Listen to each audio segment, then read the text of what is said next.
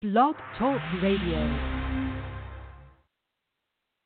This is Jay Lethal, the undisputed champion of the wrestling world. This is John Sullivan. It's Babs Ayagbusi. Michael Thompson talking. It's the phenomenal AJ Styles. Xavier Rose. Charles Johnson. Psycho Killer Tommaso Ciampa. This is Matt Blair. Thank you for listening to Sportscast Radio. Sportscast Radio. Welcome to Sportscast Radio.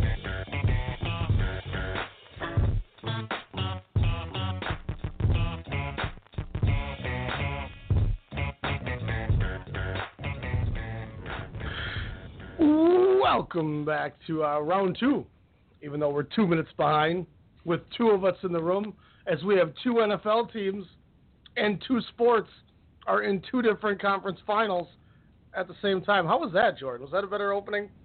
That was really good. Very good, in fact. The only two that we're missing is obviously we're on Monday today.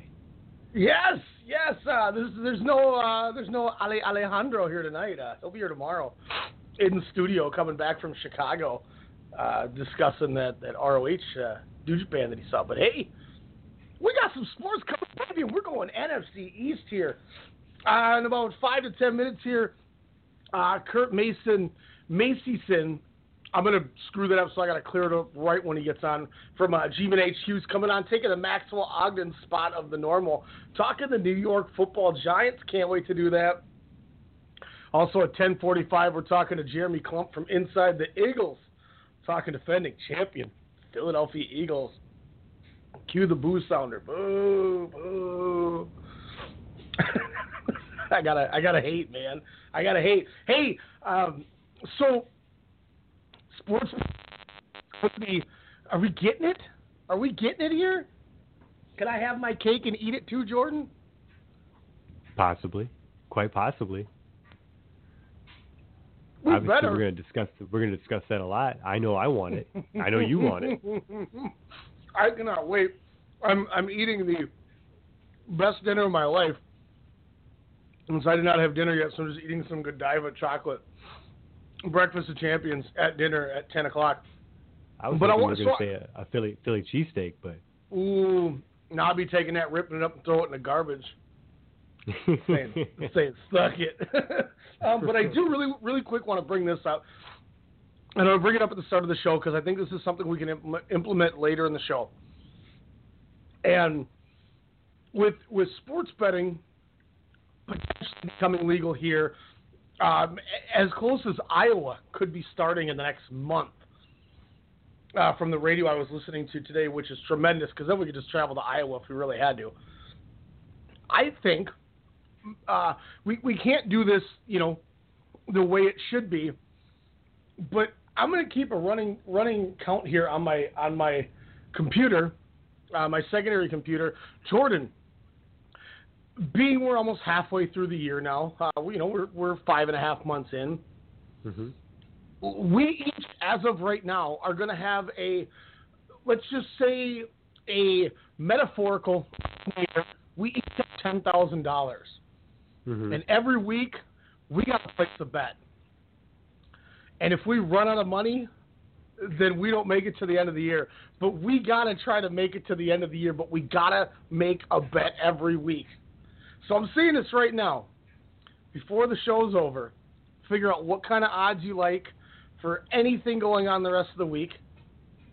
And let's place some wagers tonight. What do you say? Oh, I like it. We'll call our betting series 2018.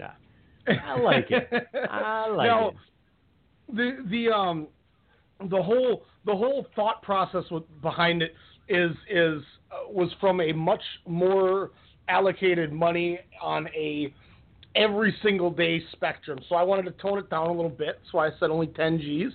But we'll do it once a week. And then we have a nice spectrum of what we want to bet on. We can kind of look ahead. So now we know, okay, next week I want to plan to be able to bet on the Friday Nationals game when Max Scherzer is pitching or something.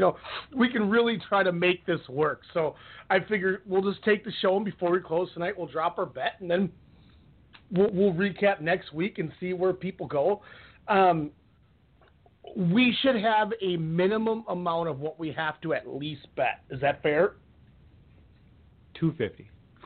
$250. Okay, so we have to bet at least So now, if you bet $250 a week and you continuously lose, you should be able to still make it to the end of the year. I think we should do 500 then. Because then, even if we lose, we can't cherry pick our way to the end of the yeyear and say, I made it.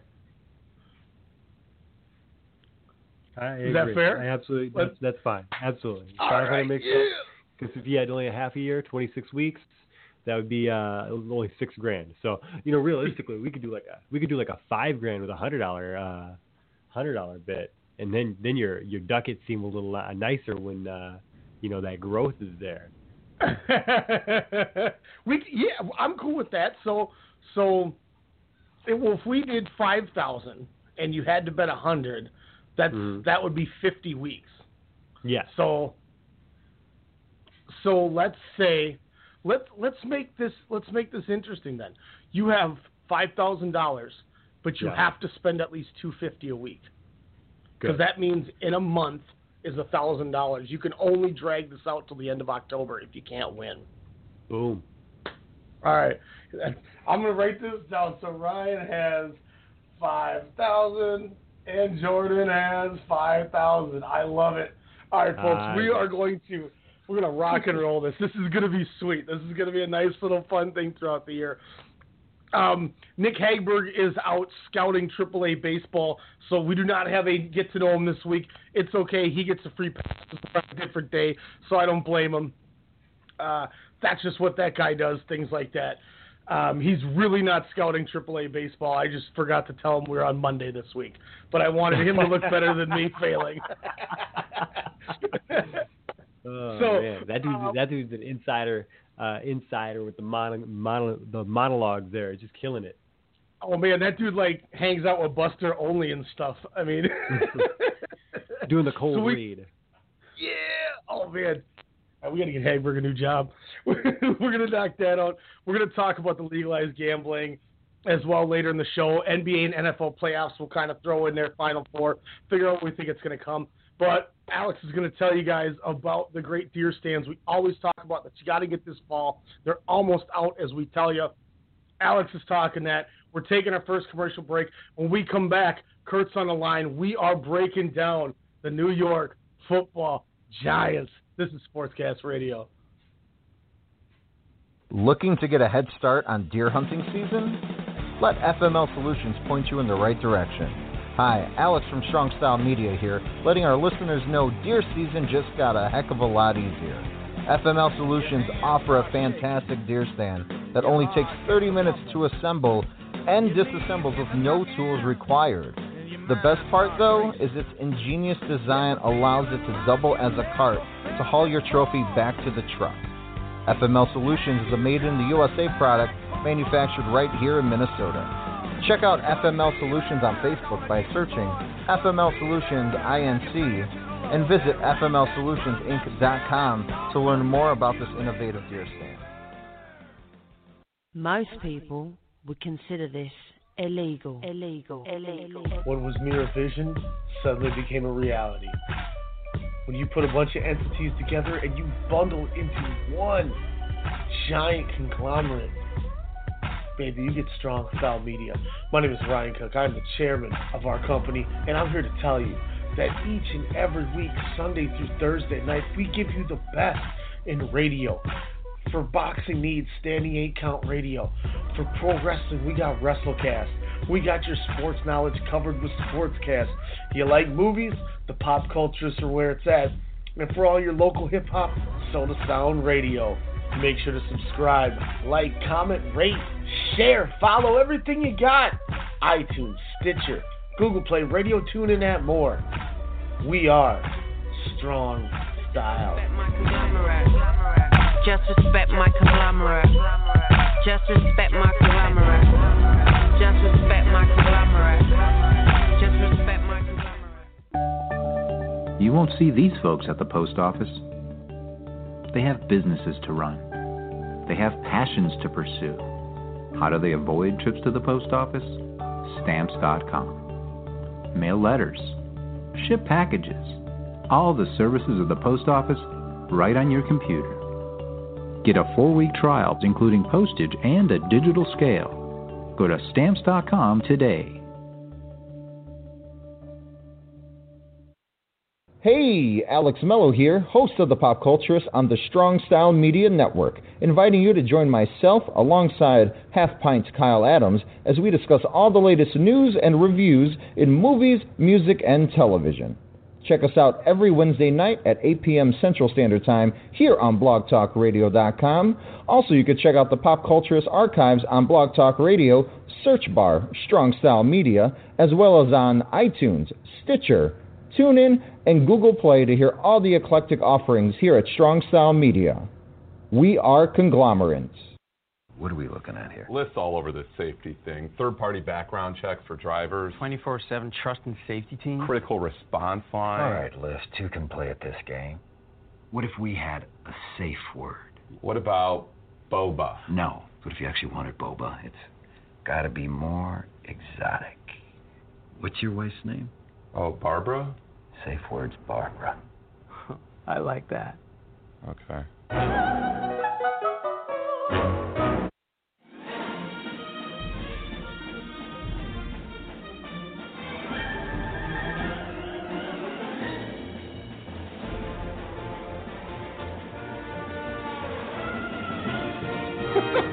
What in the world?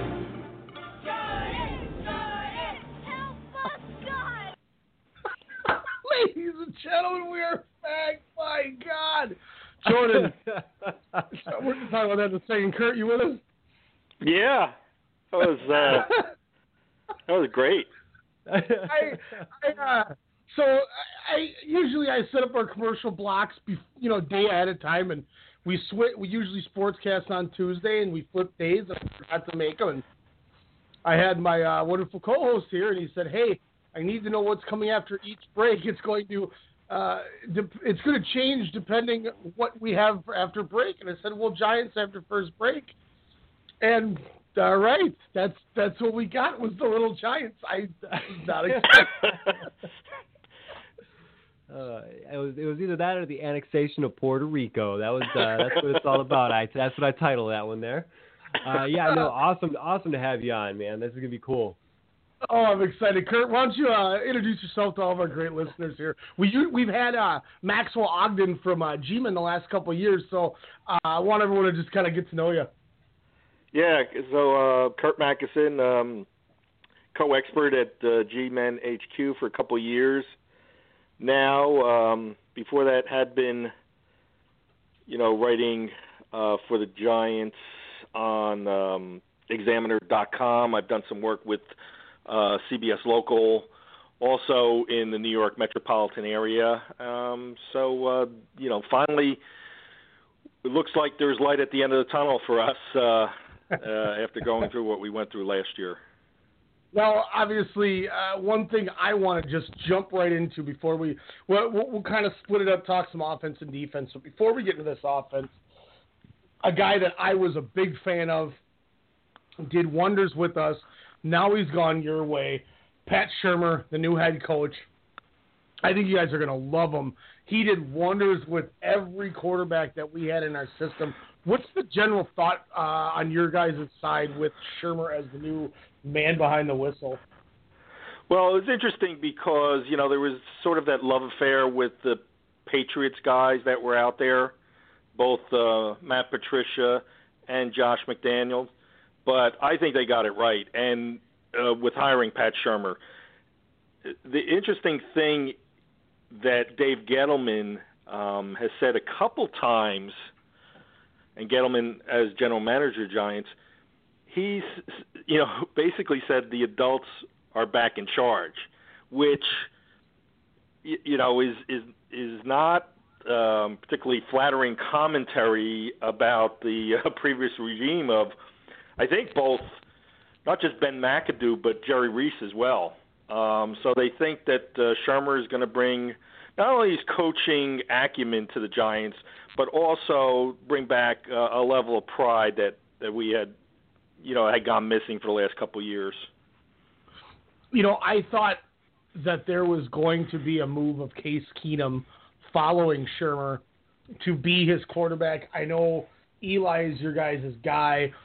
What's your thought on the whole situation at quarterback? Are you on that team, Eli, that you want to try to ride this out another couple of years and see where it goes, or have you been in the mindset that you want a new signal caller in the helm? I'm planted firmly in the middle somewhere there. It is interesting. He at times hasn't played well. The other side of the equation is that the offensive line has been in shambles for the better part of 3-4 years now. So I think they basically pushed the chips to the middle of the table and said, we'll give it a go with Manning. But it's interesting. If it doesn't work out this year, then people are going to basically question, what they did in the draft with Saquon Barkley over, Sam Darnold or Josh Allen. So that is an interesting situation that is going to play out this year, because realistically, if Manning doesn't put together a decent year this year, there really are no more excuses, for him. And, previously I've been on Team Manning, but it is also time for him to put up some numbers this year. You mentioned a couple things, actually, that gets me right into this offense. One big factor has been that O-line. The O-line has been very rough. I mean, and it doesn't help that there wasn't much of a run game with, just some of the names that were carrying the load with that team. Obviously, in my opinion, I know, we're out of Minnesota, so I have, obviously I have to be a Kirk Cousins enthusiast now. I was excited about it, but I think you guys really made a very sneaky impact that not a lot of people are giving you guys enough credit for. I think you deserve it. I'm giving it to you right now. You guys grabbed Nate Soldier away from New England. I thought that was a great move. It gives you a left tackle. You go to the draft. You get a steal in the second round at Will Hernandez, who shouldn't have still been there. That gives your left side a lot of impact right off the bat. Is this O-line put together to help Eli this season? Oh, absolutely. I mean, Gettleman had to get Solder after not getting Andrew Norwell, who I think was the team's first target in free agency. And once that Norwell went to Jacksonville and Tom Coughlin, Gettleman rebounded well by getting Solder, but they also paid a lot of money for Solder. He's now the highest paid offensive lineman in the game.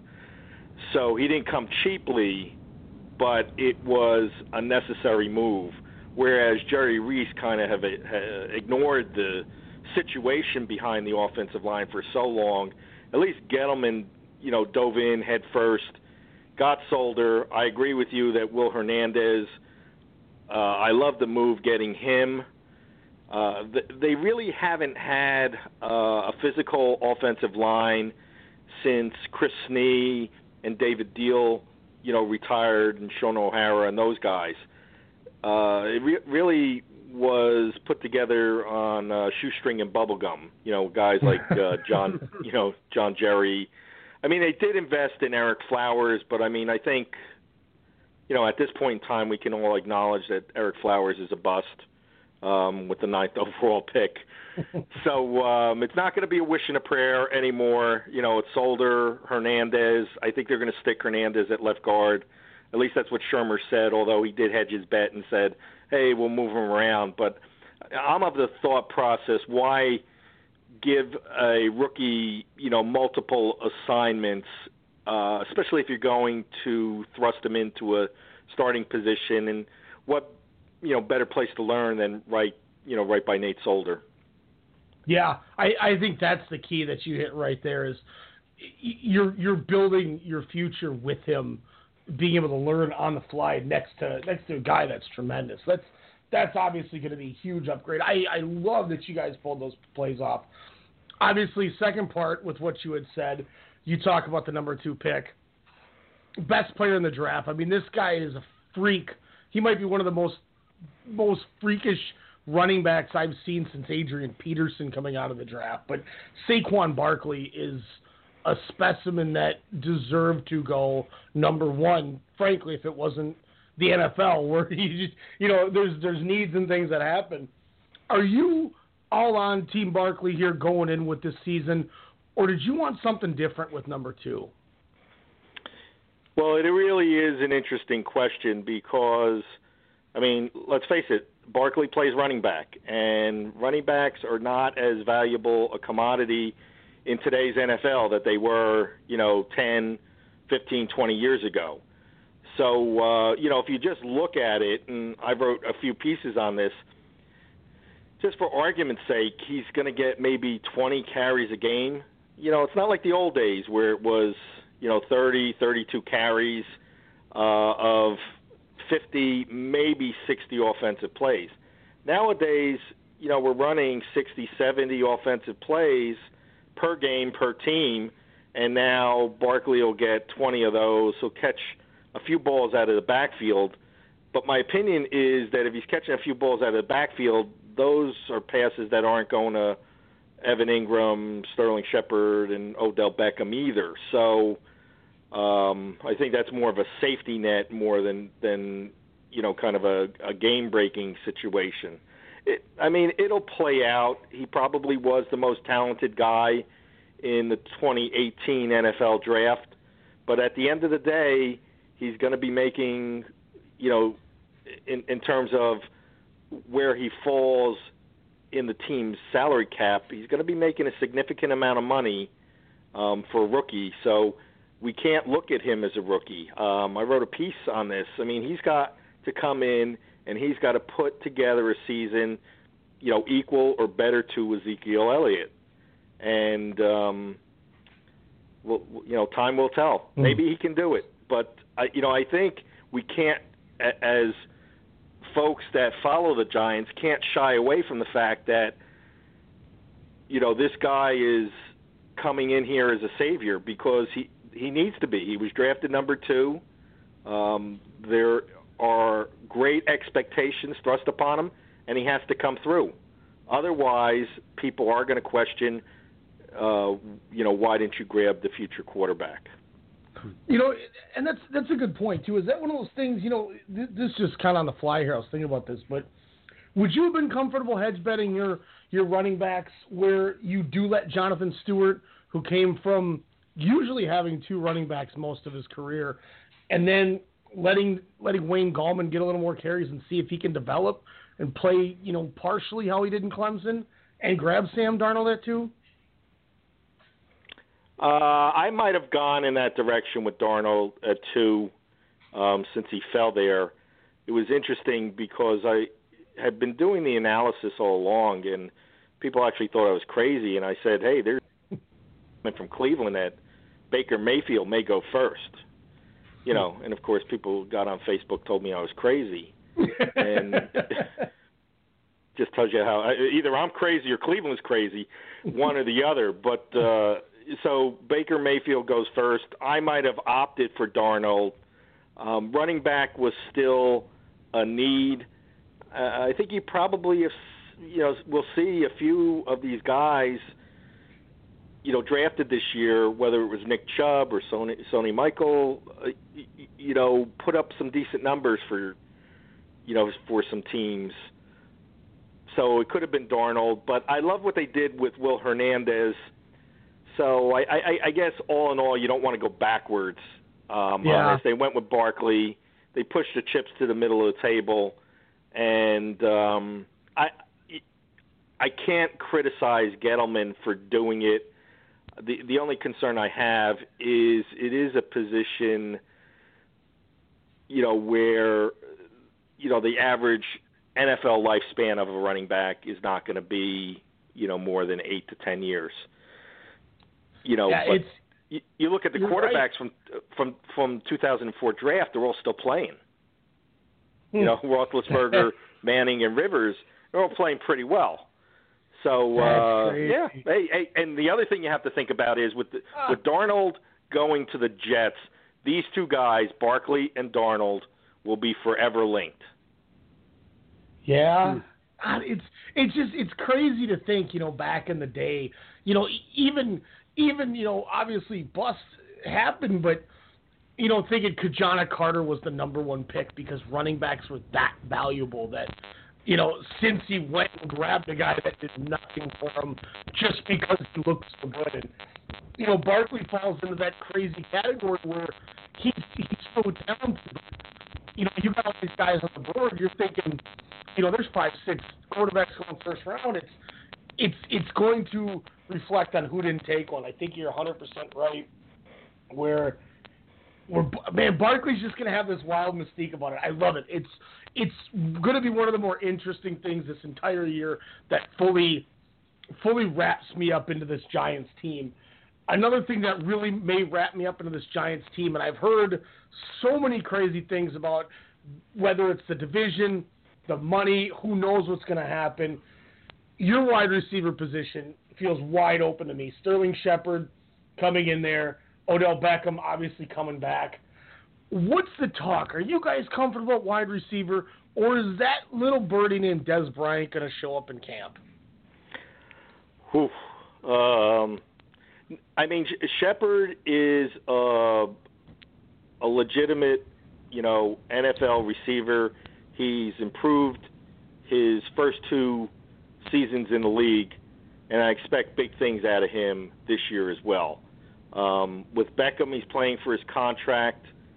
There's always the questions that surround Odell, and I guess it's more or less his commitment to, football, his commitment to controlling his emotions on the field, his commitment to the team in general.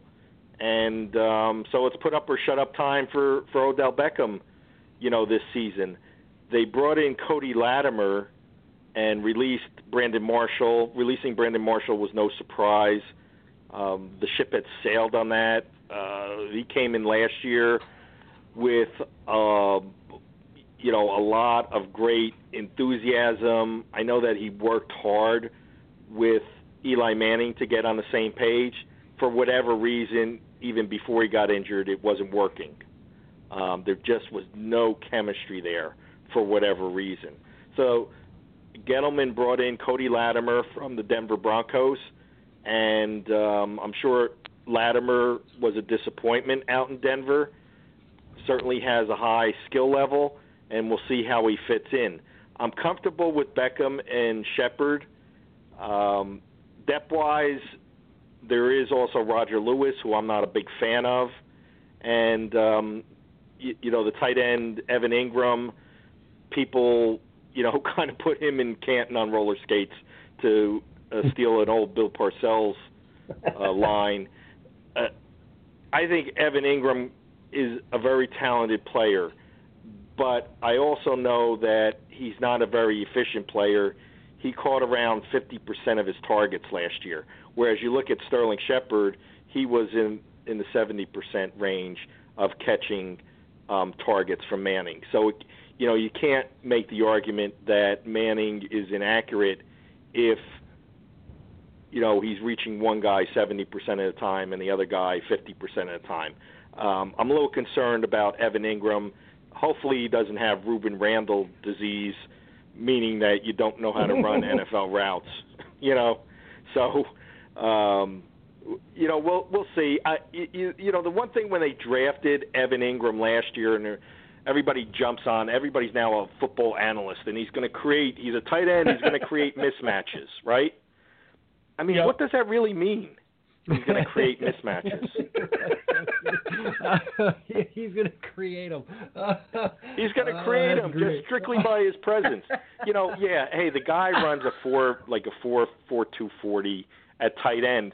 But you know what? I guess I'm old school. I thought they underutilized Rhett Ellison last year. Let's go. Guess what? Ellison had 7 catches. I'm thinking back now. The time Ben McAdoo was there. When McAdoo got fired, he had 10 catches in the final 4 games, where they started to use him as a pass receiver. And obviously, he's a better blocker than Ingram. So I'm on Team Ellison. Yeah.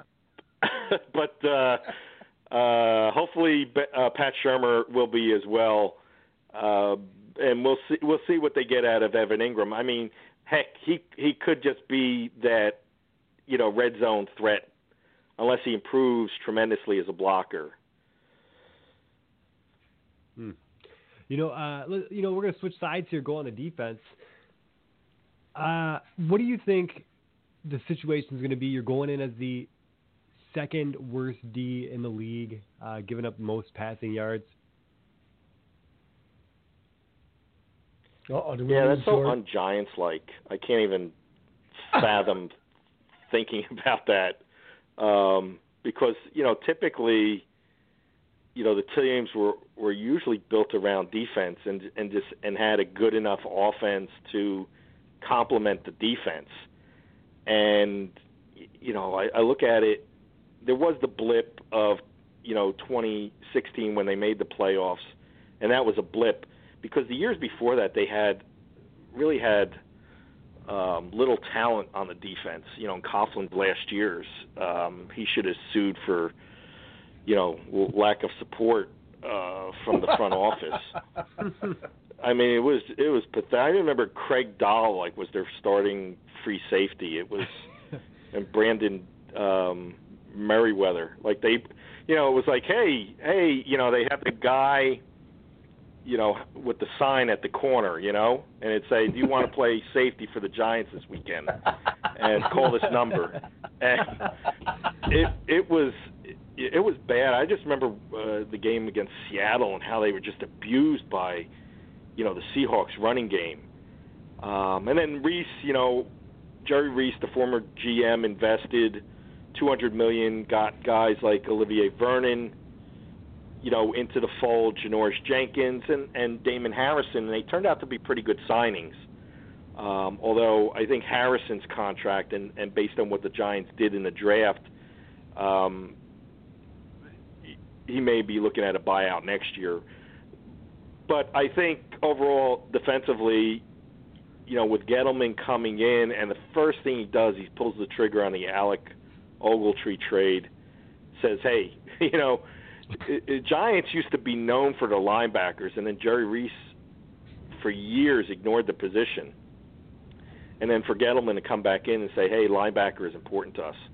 And they also drafted Lorenzo Carter out of Georgia. So I think, and Kareem Martin is, being brought over from Arizona, along with the new defensive coordinator, James Betcher. So I think they're improved on defense for sure. Interesting thing was, around these parts after the Ogletree trade was the trade of Jason Pierre-Paul, to Tampa Bay and getting a third-round pick for him. Kind of signaled the end of the 4-3 defensive scheme, and then Betcher's new 3-4 defensive scheme is going to be implemented this year. So it's going to be some learning on the fly. I'm interested to see how Olivier Vernon adjusts specifically to the new defensive scheme. Speaking of the defensive scheme, I think I read it's going to be a shoot first, ask questions later is what I hear. What do you think? What do you think? Like that's going to be the business there? I mean, I think right now, you're obviously the 3-4. Your ends are all looking pretty solid. It's that linebacker core, and like you said, you pulled the trigger on Ogletree.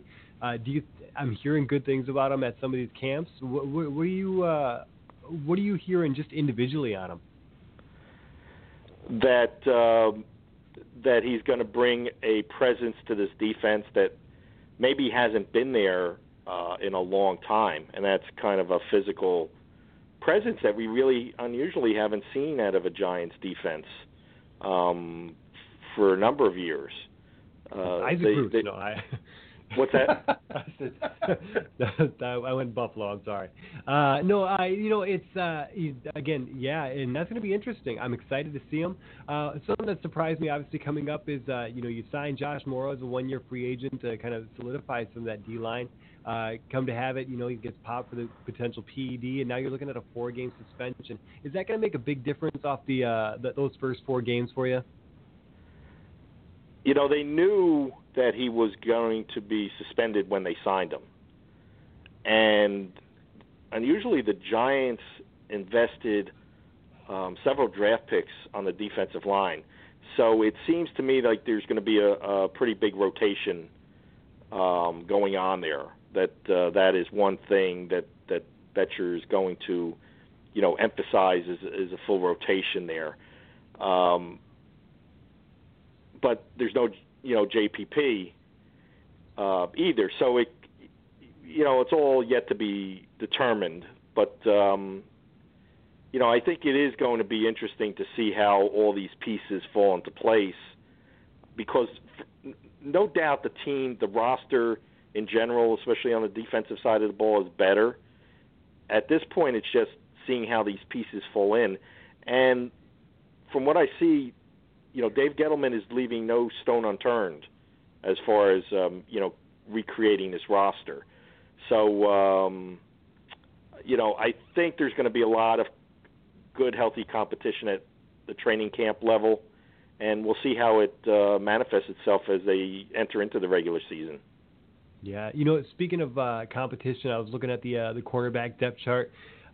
Picked up 3 free agents there. It looks like an all super young squad, all between 15, 16, and 18 draft picks in there.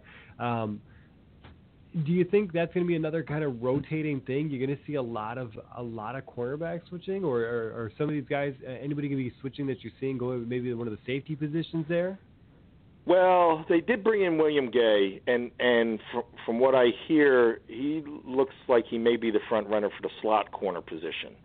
So, he's a veteran that they brought in. They're putting a lot of stock in the resurgence of Eli Apple, for sure.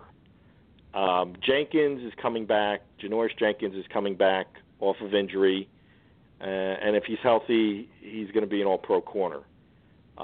So that means that they're putting a lot of faith in the fact that Eli Apple will grow up and become, the player they thought he would be when they drafted him 10th. As far as some of the other guys, Gettleman's doing it through volume for sure. There's not as much emphasis, unusually, outside of Apple and Jenkins in the cornerback position. I think there was more emphasis on the defensive line. So it seems to me, you guys, talked about a shoot first, ask questions later. I think that's, I think pressure to the quarterback is going to be the story that carries the day for the defense. And I think if these corners, they can find serviceable cornerbacks, I think that's the scheme there. The other hole out there, Landon Collins is coming back, had to have a second surgery on his broken forearm, should be back ready to go for training camp. He's obviously an important part of the defense, and they're still, have high hopes for Darian Thompson, who was a draft pick out of Boise State, who went through some injury problems. They like his intelligence in terms of being a field general back there with Landon Collins. I think that's also a question mark, though, is that other safety position opposite Landon Collins. So they do have some question marks. To answer the question, they do have some question marks, in the secondary, predominantly the second safety position, and then will Eli Apple be the player that they think he should be? And if he's not, who's that? Who's going to emerge from that group of young, cornerbacks to become a starter? No, absolutely. I was just looking at just the first 4 games, and you're talking about, getting to quarterbacks. You got to obviously open up against the Jags. You're going to have the Cowboys. No, obviously not exactly an easy line to get that there. So it's going to be interesting to see when you get to Drew Brees what kind of shape the defense is really going to be in with that 3-4. And I think that's going to tell the big tale, don't you? Absolutely, and I think it's also going to be for the the holdover players. It is going to be a change of mindset. Completely. I think that's what Betcher is going to have to bring to the table, at least initially, that the team can, it just seemed like, in previous years there was mistake compounded by mistake. And I think when you play the high-pressure defense, you're going to have your fair share of, mistakes. But I also think that, if things come together, they could basically turn over teams, at a more regular basis than what the Giants did in, the previous 4 or 5 years, as well. Spagnuolo did a decent job with the defense. There wasn't enough personnel there. But I just think it's more, the philosophy now is more the character of the Giants that it had been previously, where, it's physical, it's pressure on the quarterback, and that's what Giants teams have been known for, as well as some improved linebacker play. So I'm really interested to see, how these pieces fall in place, throughout training camp, and to see, who the 11 starters ultimately end up being, for the first game of the season. So before we wrap this up, Kurt, I got one question I got to ask you that we ask everybody. If you had to throw it at a dartboard, put the money on it, how do you think the team finishes record-wise?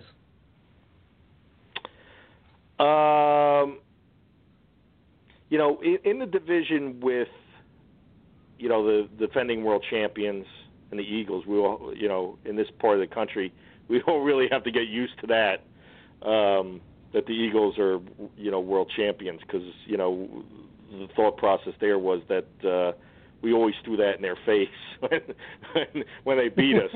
So, yeah, but you never won a Super Bowl.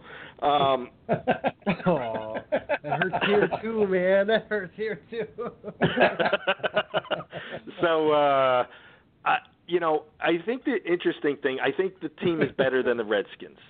So the real competition here is that the Eagles are going to be, obviously defending world champions, and they're going to be the ones to knock off in the division.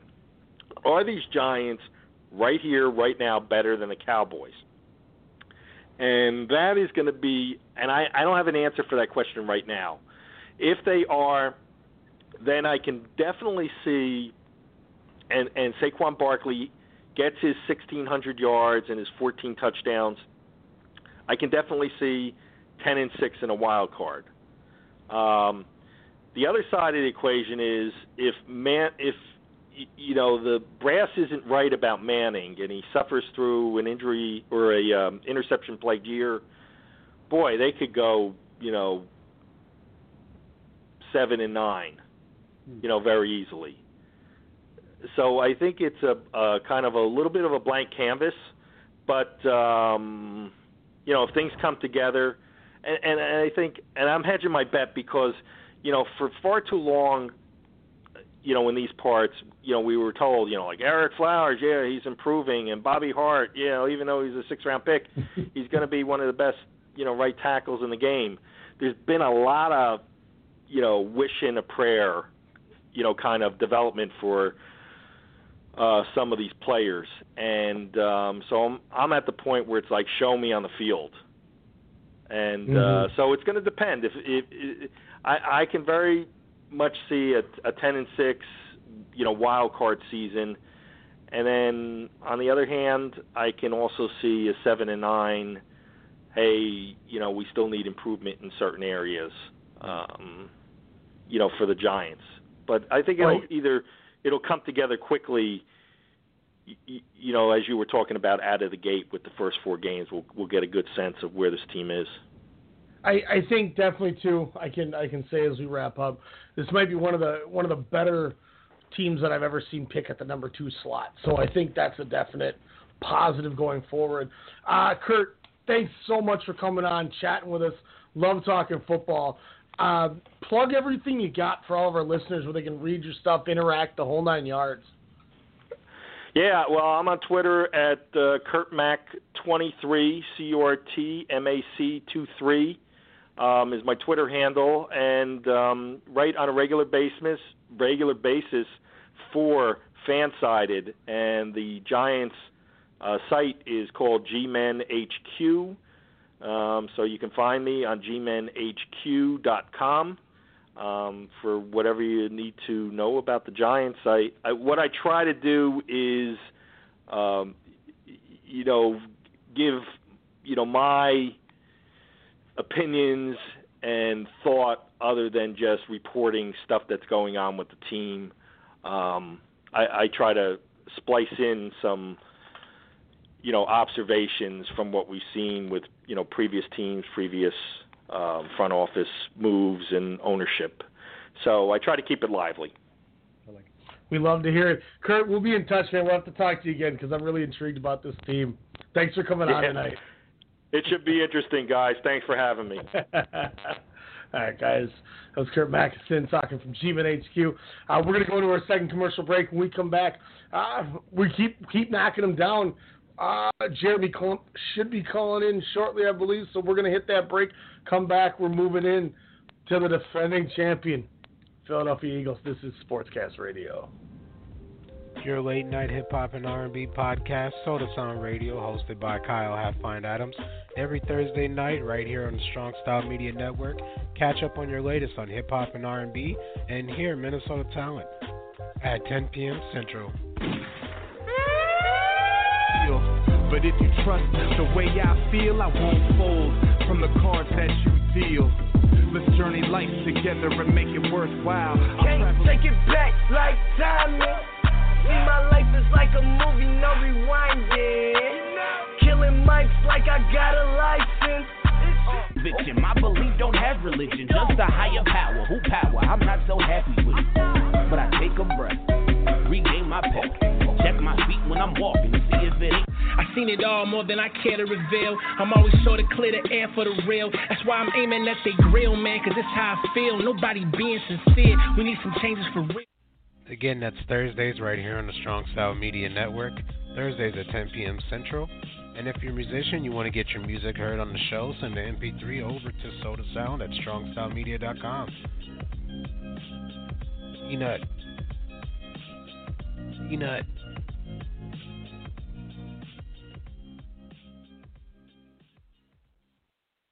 This right here is Alpha Brain. I just drank some of this in a shake. I got to tell you right now, I couldn't be more clear. You're Clarity. 50, so I use it. I don't do anything without it. I'm addicted to it. I know, but I'm 48, but I feel like I'm 26. I have a boner right now. I have so much energy. Like I took an Alpha Brain. I never do. I want to fight you. I want to fight you. I want to go, chin down, and I want to bang, bang. Oh. Hey, I'm Dr. Apke. What's up? He's been distraught ever since his friend smoked him last week in fantasy football. Now he's grabbed this post and he won't respond. He's got Luzonic plague. What is? He's a loser. He's not a loser. Okay, he's a loser. What can he do? With DraftKings, he could have easily challenged his friend to a rematch. I can't. What are you? I can't see that. You need glasses. I'm also an optometrist. At DraftKings, you can play free private contests whenever you want. Strong Style Media presents Sportscast Radio, the one that started it all, with your host, Ryan Cook, and me, Jordan Jiskra.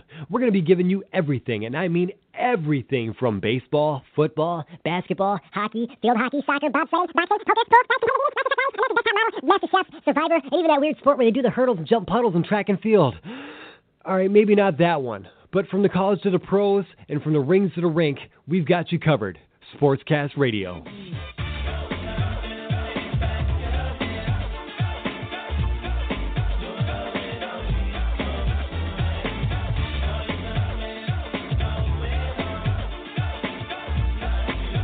Take it, Jordan.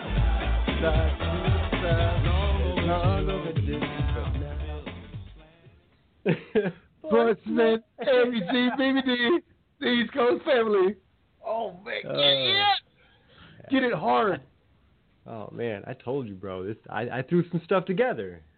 I was excited. See, you know what is I like about doing, like, I have Elijah do the same thing now with standing A count. Is he gives me the commercials. It makes life so much easier when I'm not going, okay, what commercials haven't I used yet? And I'm sitting there going through, like, iTunes and looking at stuff.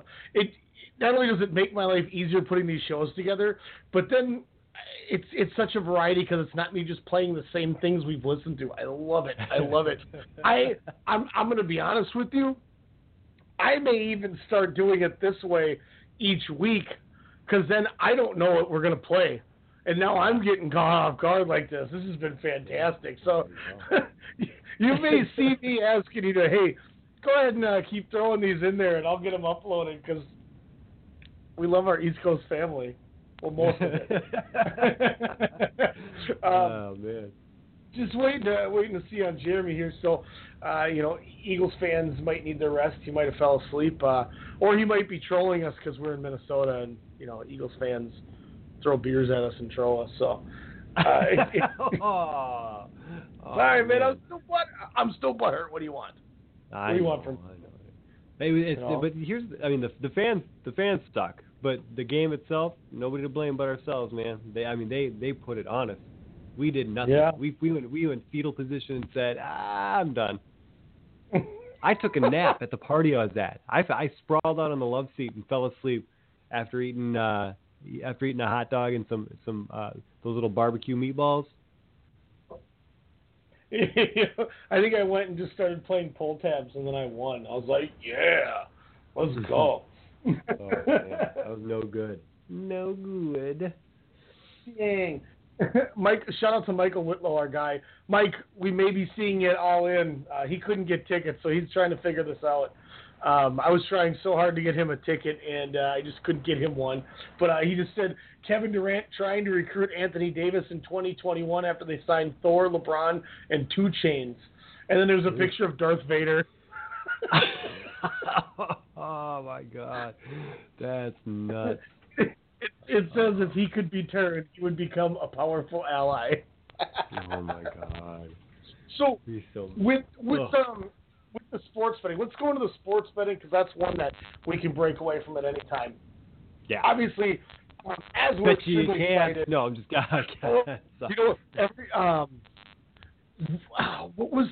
what was that coordinator Kurt kept talking about? Started with a B. I don't know why. Is it Betcher? Yeah, I kept in my head every time he said it. I kept going bet your bottom dollar in my head, and I was giggling to myself like. So many bad jokes. Yeah, he's never heard that one before. Don't you know? Oh my God, that's funny. Meanwhile, fans are thinking. What night zone? Who's tranquilo now, dickhead? Idiots. So with the whole betting thing that we're gonna do, real quick, what do we want to use? What do we want to use for our odds? Like we should establish one source that we use, so we're not. Well, I can get this on this, or I can get that on that. Do we want to use like OddsShark? Is that a good one? I think we can use OddsShark. Otherwise, I'm going to try to Google it. But so you brought it to the forefront while I'm Googling this here. Break down this whole, obviously the New Jersey was 7-2 on the vote, but break down this whole scenario that went down today that literally went in everybody's favor, including Adam Silver, the NBA, who's all on board for this as well. It was a Supreme Court ruling essentially that affected a bill that went in place in 1992. George H.W. signed it in. Essentially, Nevada was the only state that already had sports betting, and then a couple others were already limited betting, were grandfathered in, but it essentially made it so you couldn't do it. Now, this decision was a 6-3 decision, essentially declaring it unconstitutional to the states itself, saying, it's the states' right if they want to have sports gambling or not. And now states are going to be able to establish their own rules on it, whether or not they want it. Similar to, I guess it hasn't officially happened yet, but like the marijuana laws, where they're still targeting it federally, and some states are choosing not to. So it's going to be that kind of route. Obviously, a few states is already ahead of the game. I would say, I think West Virginia, Mississippi, the other escapes me at this time, but they had laws that essentially said if the federal government says, it's all right, we can do it. Is kind of what the bill says. So now I think they got to establish their actual. I know Jersey's probably the closest in regards to they were going to go forward with it, but the NFL lawyers and lobby kind of kicked in on that one. Another reason for me to dislike Roger Goodell if I didn't already need one. So it's going to be pretty interesting. One thing too, New Jersey said they may have this thing up and running before the NBA and the NHL, the NBA Finals and the Stanley Cup Finals start. So they're rocking and rolling. As kind of mentioned, Pennsylvania, Delaware, Mississippi, New York, all right there doing it, as well as Iowa. I guess is right on the fence as being a team that is a state that's going to have this pulled off right off the bat. Iowa, that'd be the day they'd get a team. Yeah, I'll tell you flat out, I'm officially excited to go to Iowa if that happens, and we haven't got it here. Now, as you mentioned, there's 5 days left in the voting period for the bills or whatever here. Yep. The state legislature. So now, that ends on Friday or as then. So when can they resurface this? When, at least in Minnesota here, can they bring this back to the forefront? Well, obviously it's going to be a voting year, so you're going to hear a lot of people's potential plans going into the midterms here. So you might hear it come up, kind of try to drum up some support from the average bar guy. The Minnesota being still very blue collar, it's gonna affect a lot of the lower and middle class, to be honest. And those are the guys that are going to get in there. Right? You don't hear too many the white collar guys saying, "Hey, check out my bravado," So, and even so, if they take the hit, it's not as much. So it's going to be kind of a hot button issue too, because if you look at some of those the negatives that people connotate when you hear about gambling, it'll be interesting to see what happens in ours. We're always kind of vanilla when it comes to some of our choices. Even going to some of the medical marijuana issues that are currently under check in the state.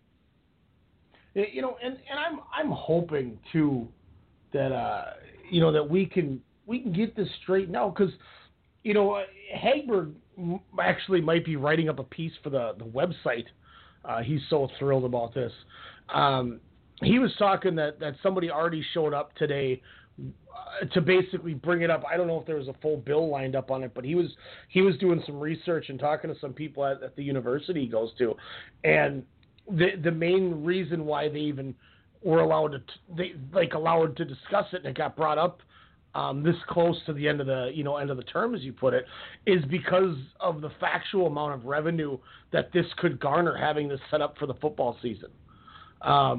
If you have casinos there in this state that can gamble and bet on NFL games, I mean, there's so much money that that the state could pull in. I mentioned in the group chat that Staples Center is planning on opening the doors at noon on game days to allow betting. There's also supposedly going to be betting from your seat. That the seats that have the ability to order food and stuff may have the ability to place bets with your waiter too. So it sounds like these stadiums are going to be going all in on this too. And that comes straight from ESPN Los Angeles, who basically runs their shows next to Staples Center. So they've talked to numerous Staples Center employees today that say there's already plans in place. So this sounds like something that may be coming quicker than not. Do you agree? Yeah, absolutely. It's. I think it will. I think one of the articles I said is that right as many as 10% of the states. Obviously, Vegas already being one. That knocks in another 9. It could be really, really interesting as far as up to 9 if you count the Jersey ones and all of the ones that are already essentially ready to roll. I think Minnesota gets on this one a lot quicker than we think. We're going to have the Final Four here. Obviously, one of the most betted items in the I think one of the biggest weeks or weekends in Las Vegas as far as betting and gambling goes, and then we're going to be hosting one at one of the newest, greatest venues that there are. It makes sense. It'll definitely be talked about, if not this year, probably early next, just for that sake alone. Yeah, and that's the one thing too. A lot of people talk about is, Vegas accrues so much money from tourism just getting there, because you're there the first 2 days of the tournament. You get to bet on 32 games. I mean, who doesn't want to do that? I can't wait. I hope it happens. I mean, this is. I know it's something that obviously isn't the be all end all with a lot of the stuff, but I mean, I'm not gonna lie. I used Bitcoin to gamble overseas on sports, and I have nothing to hide, and I love doing it. I spend most of my Vegas trips sitting at Planet Hollywood in one of those nice chairs with a drink in my hand and just sitting for 6 hours watching these games. I mean, I love it. It just makes it so much more interactive. And I think if I'm some of these, especially like a guy like Rob Manfred, who runs the MLB, baseball has taken such a hit in popularity lately. Why not jump on board, endorse this, and try to get some run? Give us a run line. Every game is just plus or minus 1.5. Everything is the same in that. I don't think a league itself will explicitly put that out. Well, talk to Adam Silver about that. No, I don't think. But that's the thing; is he will embrace it. But remember, one of the biggest comments in that discussion was the integrity of the game, and that's something you have to maintain. If you're allowing it literally at the game that they're going on the game that they're going on, or by the team, like that there's too many checks and balances that I don't like there, especially when it comes to the tanking. That's something that I doubt the NBA will endorse. I'll say 100% that I think people that think that they're going to sabotage games are idiots. I really do. You look at the Adam Silver. I mean, this came out today, LA Times. He said flat out, I've been preparing to embrace legalized sports betting in our sport for years, and I embrace the fans to have a better opportunity. He's all for it. I mean, there's nothing negative in this article I'm reading that he's quoted in all over. He says there's 118 countries that are allowed to be gambling on our sport. Why should our fans not be able to do it themselves? Yeah, I mean, absolutely. But he's not saying let's open up a bookie shop ourselves. Let's not have an NBA-ran bookie shop. No, I agree with that. But okay, so we go to the Target Center. We can't bet on the game we're doing. Well, that's fine. Yeah, like I said, I think it's all going to be third parties. It's just going to be private business and survival of the fittest. Do you think like DraftKings is already going to be a big proponent of it? FanDuel will be a big proponent of it. So I mean, these are going to be the companies that are going to jump out. You'll see maybe the NBA or the league will endorse one, so to speak, or sponsor one. Maybe they can pay for it, or rather the team will. That's maybe the closest they can get is maybe a sponsorship. Well, here's the other thing, though. You got to look at this too. The league minimum for players in the NBA is like $500K. Nobody's tanking in the NBA. I think it's for draft picks. Oh, well, that's never going to. But that's going to be a problem regardless of betting or not betting. Oh, they already changed the rules this year that if you finish in the bottom 5, I think it is, you have the exact same odds as the number 1 or the worst record. So they've already switched it. And he said if teams are going to continue to tank, he'll make it even worse. Where a team that finishes 10th could have the same odds as the 4th team. So he's handling that great. I mean, he's already basically telling the teams, look, if you're Phoenix and you suck, or Sacramento and you suck, I apologize because that's not what I'm saying. He's saying we're all calling those teams up, but we all know they suck for years. But when Phillies embrace the process, he's a proprietor. They're proprietors saying it works, and that's part of the reason. I'm not going to lie. After thinking about it, I'm kind of glad Philly didn't beat Boston. Why do we want to celebrate and rejoice over a team that embraced a losing culture on their fans? That's not fair to your fan base. I don't think they did necessarily brought a losing culture to the fan base, but they didn't tell them to embrace it. Look at some of the players that they played in some of those games. A couple years ago, when they were going for that number one pick to get Joel Embiid. Yeah. Come on. Yeah. No. I thought you meant like. I was like, oh.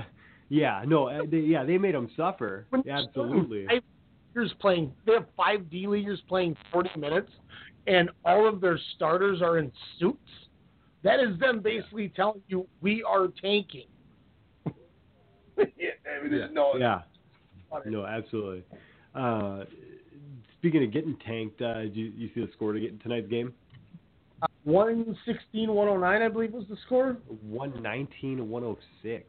Had those numbers backwards. I knew they could flip upside down, but I apparently got them the wrong way. And Steph Curry had gone a long stretch without scoring, and they still did it. Look, if Golden State's going to stay focused and not screw around, I don't know if Houston, and Chris Paul, your boy, good God Almighty, did he not have a game at all? Harden might have to score 60 points here if they're going to try to win this series, because Chris Paul showed why he's never played in the conference finals. His game was bad. I mean, that's very true. But he was still on the court, and even though he got 17 shots and only eight hits with that, he did get 11 rebounds out of the deal. Looks like James. Pardon? Oh, I'll say no, but that's good, But that's also bad when your point guard has almost double the amount of rebounds as your center, who is your number 2 rebounder. Yeah, no, absolutely. It's been interesting. I'm I'm really sad that I completely spaced that this game was going on tonight. Otherwise, I would have had this on in the background instead of watching like Bagger Vance or something, or like the greatest game ever done. One of the like golf movies. I can't remember which one it is. It's not Tin Cup. I know that. Legend of Bagger Vance. It's going to be a lean night. Did you watch Dr. Zhivago too? Oh man, maybe. It's but yeah, no. You look at that team though. I mean, the depth is not. I still say the depth wasn't there to begin with. Even at the 8-man level that a playoff team plays, an 8-man rotation, they don't got a stronger 8 than Golden State. No. And even, you look at Golden State played 9 guys today, but David West only played 4 minutes. That was just, and they did what they did when they beat up on Cleveland. They started, Iguodala in there and really didn't have any type of a center. You know what I mean? They just kind of ran around. And this is why the team is so good. Most of these all-NBA players, everyone's got to get their shots. Draymond Green took 5 shots. I don't think you can tell me another top 10, top 15 player in the NBA that would be happy taking only 5 shots, except for those 4 on this team. Yeah, that's why is incredible. I know the narrative is whoa, it's different ball.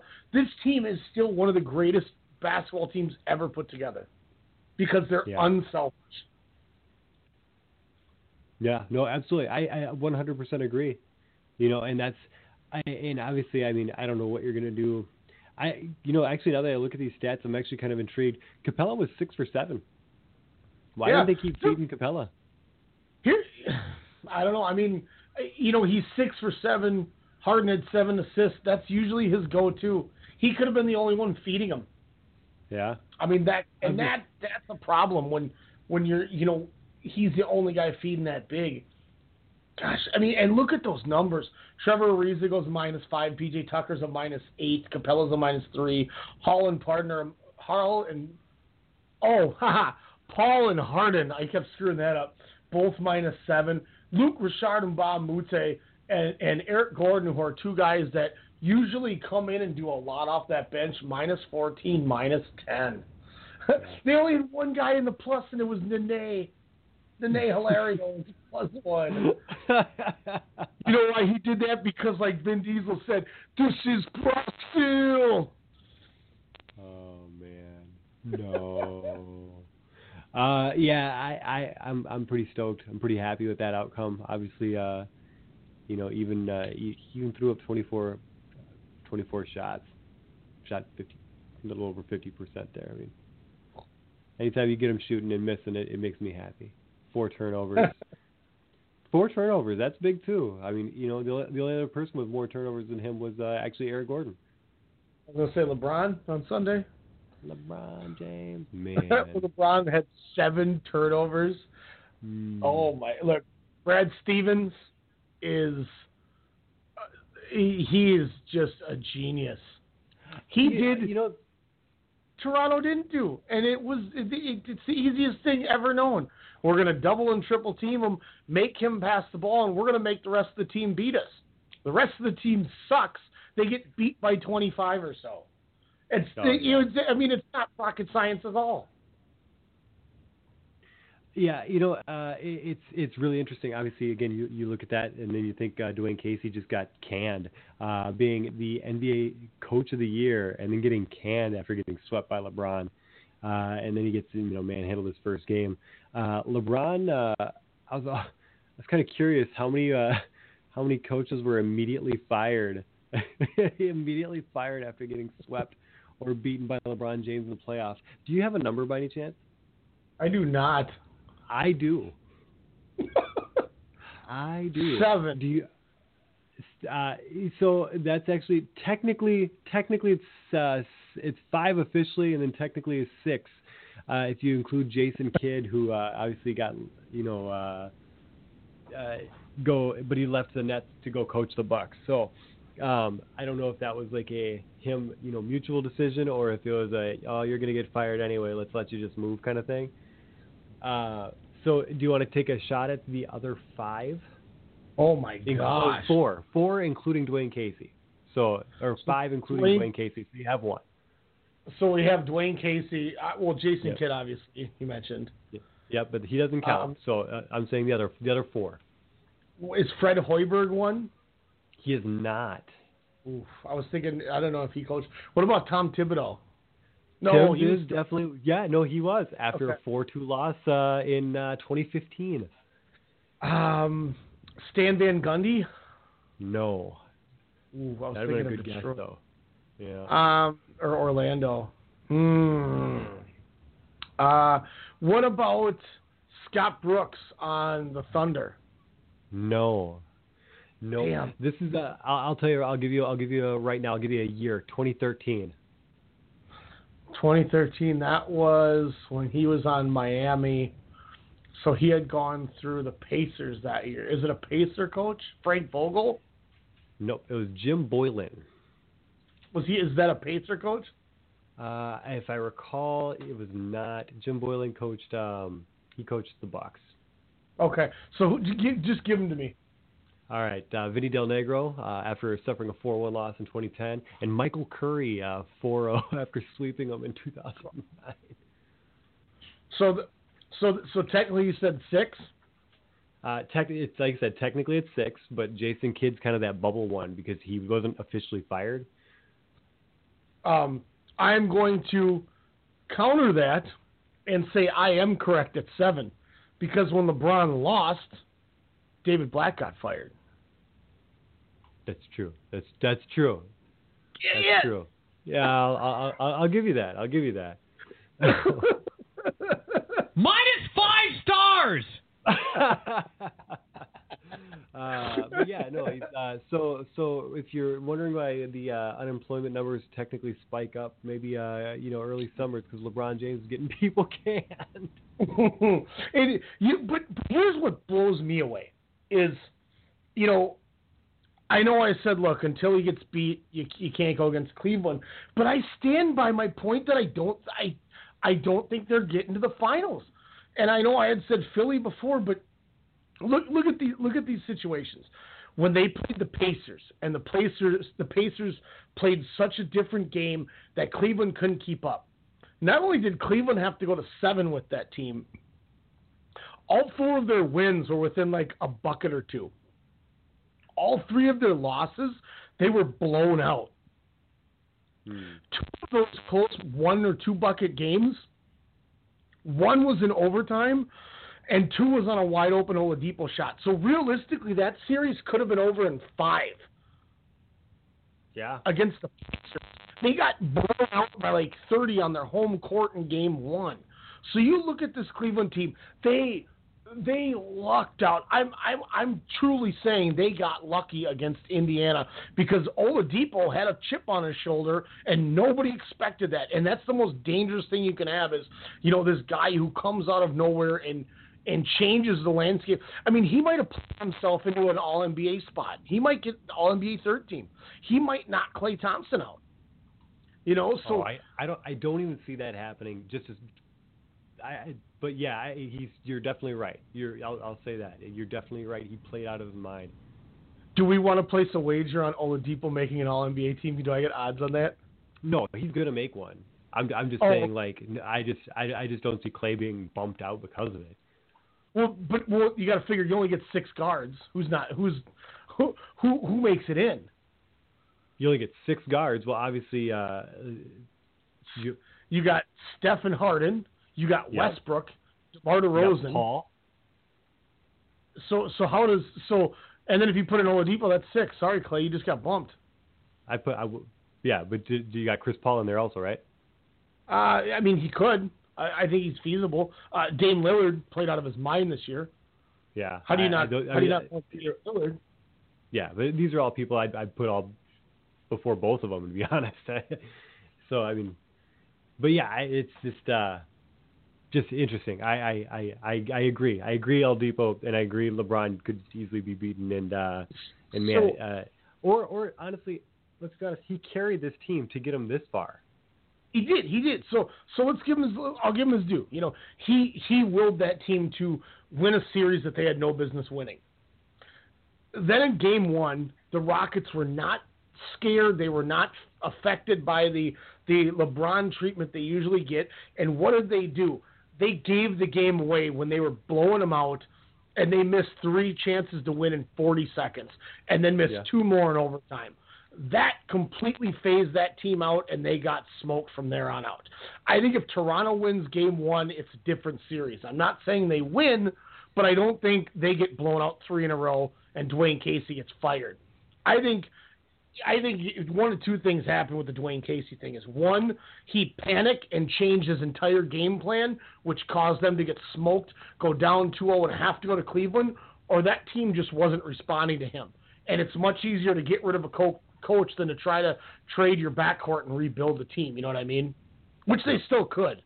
So now we go in and we see the same Cleveland team that's not a good team, aside from LeBron, take on a team like the Boston Celtics who have no Kyrie and have no Gordon Hayward, but they have a guy who I cannot believe didn't even get 1 Coach of the Year vote and is turning into the Bill Belichick looking in the NBA here. And what does he do? He goes into a game plan that says, all right, every time LeBron touches the ball, Marcus Morris, who looks like the LeBron killer, jump on him, and we're going to double up with one of the wing guys, maybe even triple. We're going to make him get rid of the ball. And once he gets rid of the ball, we're going to make Kyle Korver and J.R. Smith and Kevin Love beat us. And what happened when they made him do that? They smoked him. Listen to this stat line. LeBron James goes 5 for 16, 0 for 5 from the three-point line. 7 boards, 9 assists, which is awesome, 2 blocks, 7 turnovers, and is a minus 32.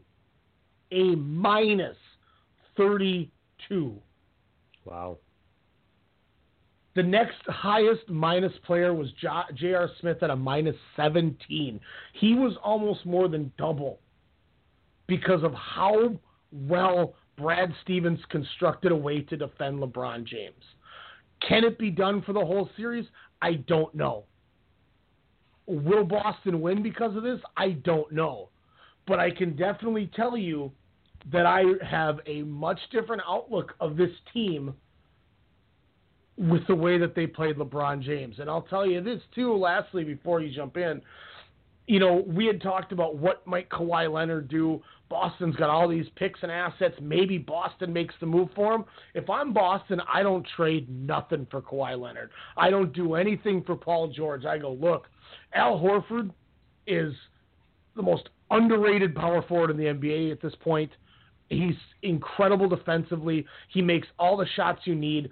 We have two small forwards in Jason Tatum and Jaylen Brown, who are 20 and 21. And let's not forget we're getting Hayward and Irving back. We don't need to do anything. If they beat Cleveland and they manage to, you know, get to the finals, not win, but if they can handle Cleveland, as a Laker fan, this is the best thing for us to have LeBron leave Cleveland, because if he looks at Boston and knows that he's going to get slapped staying in Cleveland every year by Boston, there is no reason for him to stay there, because the Cavs are not going to get any better. I don't know how they're going to get him more help. And Boston, if they beat Cleveland this year and they put them out without having their two best players, watch out Eastern Conference. Yeah, no, I agree 120%. And you know, Horford, though, the only downside, obviously, is he is 31. He'll be turning 32 next month. That's really the only downside. You could still probably get maybe 2 more years out of him if you can, if you can squeak some good basketball out of him. You know, well, 2 years tops. Not even 30 minutes though, which is nice. I mean, they're him so well that they're reserved. You know, he could have a Paul Gasol type run. He could get 5 more years. I mean, has he really? Don't quote me on this. You're better at the research, but I mean, I don't even remember Horford really having any kind of a catastrophic injury to slow him down. No, there was the 2011-2012 season. He only played 11 games, but otherwise, and the 2013-2014, he only played 29 games. So a couple of years with some injuries there, but man, he is pretty serviceable when he does play. He plays at least 70 games, or right around there. 2015-2016 being the only year he played the full season. His rookie year and one other year he played 81 games. Okay. You know, his durability is not terrible, but his stat lines are going down. I mean, he's averaging 12.9 points this year. You know, in the year where he averaged less minutes overall in 30.5, he did 15.2 points when he played for Atlanta, and that was that 2014-2015 season where they actually had a decent run in the playoffs. So let me ask you this then. Okay, so like tonight, he only plays 27 minutes, but he goes 8 for 10. Yeah. His only 2 misses were threes that he took. He went 2 for 4 from the arc. So he was 8 for 8 otherwise from the field. With the fact that he's got Gordon Hayward and Kyrie Irving and Jason Tatum, Jaylen Brown, and now we're seeing, Marcus Morris, Terry Rozier, Marcus Smart, guys like that. I mean, they're so deep. Brad Stevens doesn't need to play him. I think and I don't think he's a guy that is ever going to say anything or care, because he knows he knows what he signed up for. I love the way that Brad Stevens is using him. Yeah, I agree. Brad Stevens definitely has impressed me since he's joined the NBA and continues to do so, especially with obviously the injuries that have taken place this year. Some of the the trades that have occurred, like, as far as the coach kind of handling it with grace and poise, he's certainly proving it, and he'll be one to watch on at least on the sidelines too. It's a team that's destined to, at least I think they're going to win this series. LeBron's too tired, and he doesn't have enough help. Doesn't have enough help that's consistent or cognitive of obviously what he is shouldering, and it's kind of sad to see it, to be honest. Yeah, it's rough, and it's a guy. In a way, without the injury, this reminds me of the 2014, I think it was, season when Kobe willed the Lakers to the playoffs, tore his ACL because D'Antoni had him playing 45 minutes a game at that age. And he did, whether D'Antoni did it or he just said, I'm doing it. But LeBron is doing what it reminds me of just that. And it's where I'm wondering, obviously, game one, if it's a cognizant of what we're getting, there's only so much a person can do. No, and, I know people want to argue him as the greatest player of all time, but, you're a human being when it's all said and done, and the body can only do so much after so many years. I mean, you look at how many playoffs games this guy's played. He's probably played an extra 2 seasons. Yeah, pretty damn good. That's just. I mean, you figure 8 years straight straight going to something special. Period. You figure 8 years straight going to the finals or whatever it would be. Yeah, this would be 8 years that they do it. Even if he doesn't go this year, you're adding an extra probably 20 plus games a year. That's 2 more seasons. Yeah. I mean, that's crazy to think about. Yeah. It is. What are you going? Do you think who's winning the series? I do think the Celtics are, just based on that first game. I think we'll see a game with LeBron doing LeBron things, but I feel like this might be the year where kind of that end of an era moment, like when Detroit got us in 5. Mm-hmm. No, didn't they stole one? Us? Did we steal one? Kobe had a last second shot that won him a game. Praise Kobe. Praise Kobe. Yeah, respect. Yeah, it's the only thing that saved us from getting swept. But I digress. I'm a Clipper fan. Go Clippers. All right. Go. Go hang out with Chuck the Condor, you dolt. I'm going to drive my Kia Sorrento right into the Staples Center. Park it right next to the old parking spot left by Blake Griffin. What do you think about real quick, let's go to the other side here. And then I want to talk a couple names here while we're just talking basketball because this, we got a little bit extra time that we didn't think we'd have. Are you going Celtics Warriors? Yeah. And Warriors all day. Do you think, or I shouldn't say do you think, as a Laker fan, is it bad that I'm cheering for the Celtics because I feel like it can help the Lakers? I don't think it's. I think no matter what happens, the Celtics are going to hold pat. So yeah. No, that's not what I'm asking. But as that's the thing. It's like I think it's bad because of that. Because I think you're hoping too much, in my opinion, and then throwing some love to the Celtics, to the green and white enemy. Because I'm hoping by them winning that we get the king to come over in the purple and gold. You know what I'm saying? I'm trying to justify cheers. I know you are. But there's no need. There's just watch some good basketball. Watch potentially this beginning, either the beginning of his rise from the ashes, or the continuing of the rise from the ashes for LeBron James and what could be his best season ever, or the beginning of the end. It could be the beginning of the end. Think about that. That's why he needs to go to a team with a bunch of young bucks who can do the job for him. Then he can win us at the end. I'm telling you, man.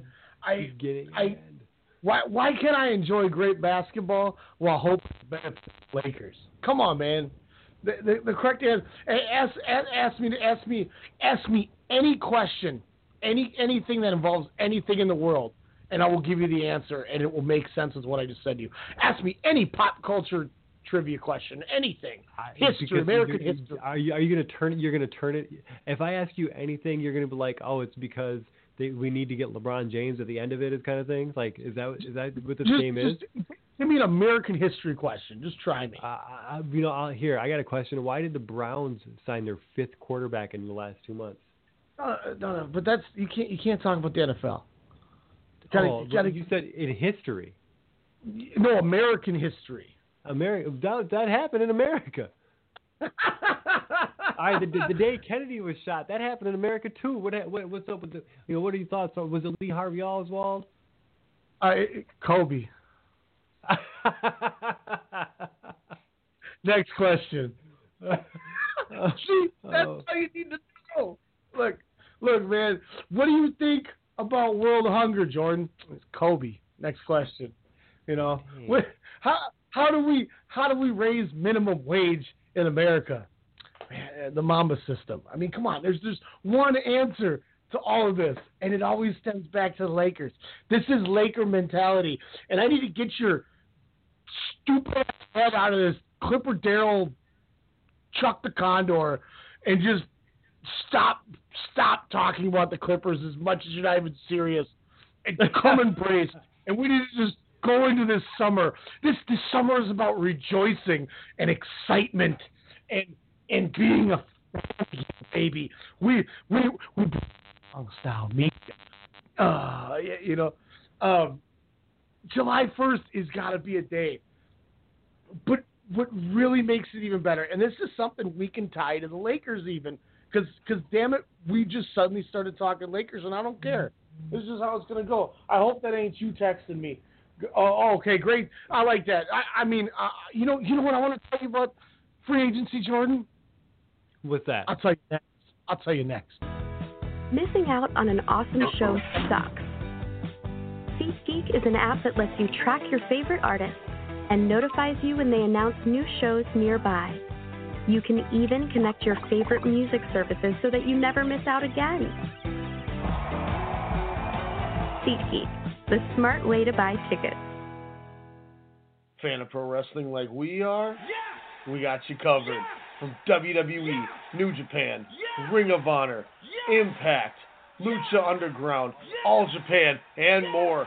We're talking the highs and lows in pro wrestling. Heck, we're even giving you people from the Okadas and Omega. We're even talking the Bone Soldiers and Enzo Amore's. Sorry, Daniel. We'll stick to guys like this.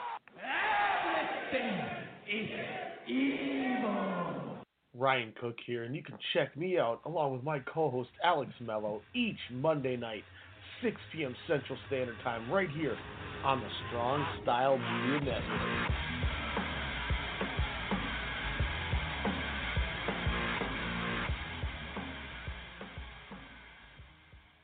Okay, I'm going to get that jersey for Steven. Oh, that Michigan sweatshirt is perfect for Susie. Ryan is going to love this hat. Fanatics.com has great gifts for all the sports fans in your life. Go to Fanatics.com right now and get free shipping and up to 10% cash back on absolutely everything. Every sport, every team. Fanatics.com, where sports fans shop.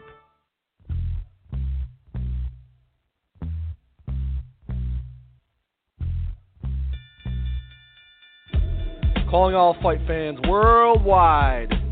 My name is Elijah McNeil, and I'm one half of the best boxing podcast on the net, the one and only Standing 8 Count Radio. Do you like hard-hitting commentary, analysis, and banter? Tune in on Sundays at 10 p.m. with my co-host, Ryan the Technical Legend Cook, and I. Break it down. That's Standing 8 Count Radio, 10 p.m. Sundays, Strong Style Media.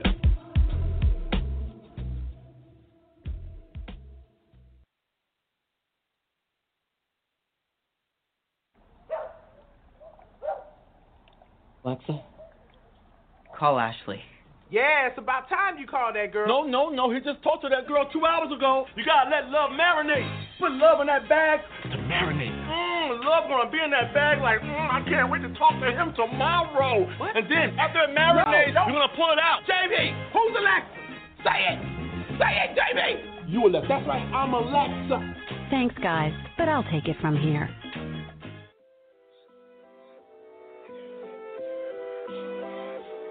I got the summer on lock, and the winter too. Let me show you what a winner do. Stay stunned, but you broke while you frontin'. We the topic of discussion. Got the summer on lock. Oh, we got it on lock for sure because the purple and gold are rising from the ashes. That's the real story. Stop. That bad, bro. Hey, shout out to that woman who suddenly sounded like a dude and said, "I got to get that Michigan sweatshirt for Jordan." Yeah, that was during that. Best up. Yeah, I saw that. Heard that. I almost headbutted my mic. I was like, "Oh, I always remember I wanted to do this," and then I. I was like, man, I know I made these myself, and it didn't say that. Oh man, I couldn't help it. I'm having a bit of a time tonight. So obviously, I don't know if you heard, there's other playoffs going on. Or were you intentionally avoiding these to watch a DVR or what? No. We can go to those. Since we were talking NBA, I just kind of wanted to ask you a couple players, but we can save it for next week. Just if you just remind me. That this I'll say this. I think this offseason we may see more players change teams than we've ever seen. And when I say change teams, I mean star players change teams. I'm calling it right now. So let's do this then. If we wrap up before midnight, we'll just close out shop. We'll talk NHL playoffs and wrap it up. But you got to remind me that next week I want to talk some NBA free agency preview, and I'm going to put together a list of what I was thinking about tonight because there's a lot of interesting things to talk about. And look, we're like a non-affiliated second home for the Lakers that we don't advertise, but as much as I can sneak it in, I sneak it in. Next week I'm putting it on the run sheet, Jordan. So just remind me, does that work? Yes, it will pencil it in on the run sheet. Okay, that's what I like to hear. Yes, I will turn it over to you so that way I cannot somehow stir this to the Lakers and let you take control of the show. My apologies for getting off course, but this summer. But, let me say one last thing. I have officially made my bet. Yeah. And it doesn't involve hockey, so that's why I thought I should say it right now. Okay. I am putting $250 of my $5,000 on the Warriors +2 at a -110 on Wednesday. Okay. Warriors +2. And I also made a second bet. You ready for the second bet? Let's hear the second one. I am betting $500, a tenth of my money, with a +375 that LeBron will join the Lakers in the offseason. I get +375 that he will be a Laker. I'm putting my money where my mouth is. It's right there. It's right there. Okay. You got it. Write it down. Write them down. You have 20 minutes to make your bet still, so don't forget. But now I will officially close my mouth. The Laker door has closed. All right. And it is left for the week, and it will be gone until next Tuesday at 10 p.m. Central Standard Time, but probably not talked about until the second hour because we got more NFL next week. Let's see. The 271 miles away from the Lakers one of our favorite places in the world is Las Vegas. Tied it up tonight. It's kind of a big deal. 3-1. 3-1 Golden Knights over the Jets. Get some scores going. They tie it up. Let's see. March Assault got 2 goals. Let's see. Tatar got a goal. Man. Thomas Tatar, too. They gave up a lot for him at the trade deadline, thinking that was going to be a guy that could really come in and make some impactful scoring. I thought it was a bad move. I'm not going to lie, with the amount of picks they gave up to get a guy like Thomas Tatar, because he makes some money, and he is definitely not worth that contract. And, I mean, look, it took him until Game 2 of the conference finals to get his first goal. Definitely a bust. And I'm tying that back to what I said. If they were going to throw away draft picks, they should have got Erik Karlsson. But got him the win tonight. The series is tied up. Getting ready to go into Game 3. Does anything change? Are we still cheering for the Knights here, or what do we got going on? Yeah, I would. I'd like to see the Knights win. Once again, I said before, I'm not really mad if Winnipeg wins either. I think they're a good story. They're a really fun team to watch. I do think, though, if you're looking the Stanley Cup and you want ratings on NBC primetime, I think that Vegas team getting in the Cup would be the answer over Winnipeg. I think Winnipeg might be a funner team to watch, but I think Vegas as an expansion team is the number one story in all of sports, not just hockey right now. And I think them in the Stanley Cup would be awesome. Switching sides here, and you said you wouldn't be mad. Let's talk about something you might be slightly mad about. Your Tampa Bay Lightning down 0-2 to the Capitals, getting shellacked. Only 4 goals between the 2 games, 2 goals each. Otherwise, they're definitely getting outscored. What's the issue here? What gives them any chance to come back from here? I mean, you can't count them out with how well they played against Boston.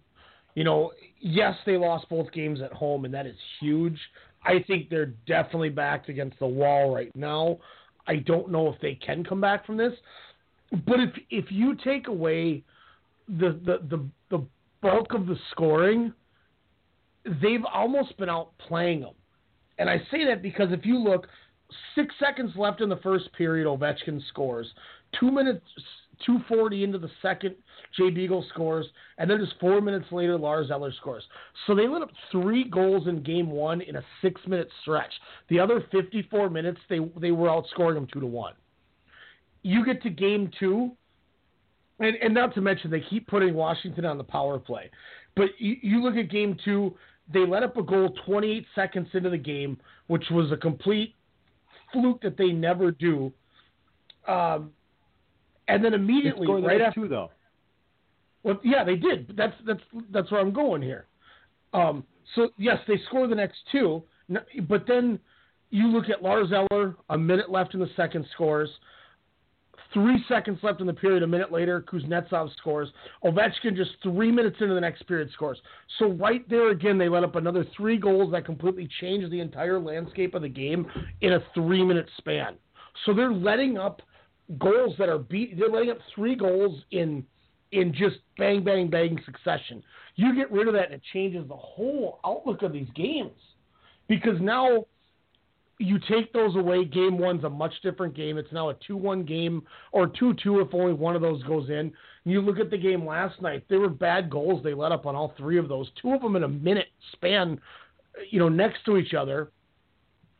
They were, they only got outshot by 2 shots. So they were out. You know what it reminds me of, Jordan? The easiest way to say it without, saying this to you in case you didn't watch it. It's like watching the Wild. They're out playing them, and then they let up 3 goals in like 2 minutes, and then they lose by a goal or 2. And you're like, well, how did that happen? They just stopped. They forgot how to play hockey for a 5-minute stretch. But that's the thing, though. You got to play to the whistle. This is playoff hockey. You know that, and that there's you can. I mean, that's you can't blame that on luck. I mean, these are world-class players. You're talking about. I know, but I'm just saying. A quick goal, take this away here, take that away. Alexander Ovechkin obviously getting the scoring going because that's what he's going to do. Got 2 points on the night. Evgeny Kuznetsov gets 3 points on the night. Lars Eller, what's that? Said Kuznetsov, Kyle. Oh, my bad. What did I say? Kyle with Kuznetsov. It's close. Yeah. I guess it's, but on the other side, you're still getting them from your guy too. You got him. Actually, I was thinking of Nikita. Also, you got points out of Kucherov. You got Stamkos who's getting his done. But then after that, you're not getting the same level from some of the other guys like Braden Point handled business. But Chris Kunitz every once in a while I expect to see some things for. JT Miller I expect to see some things for.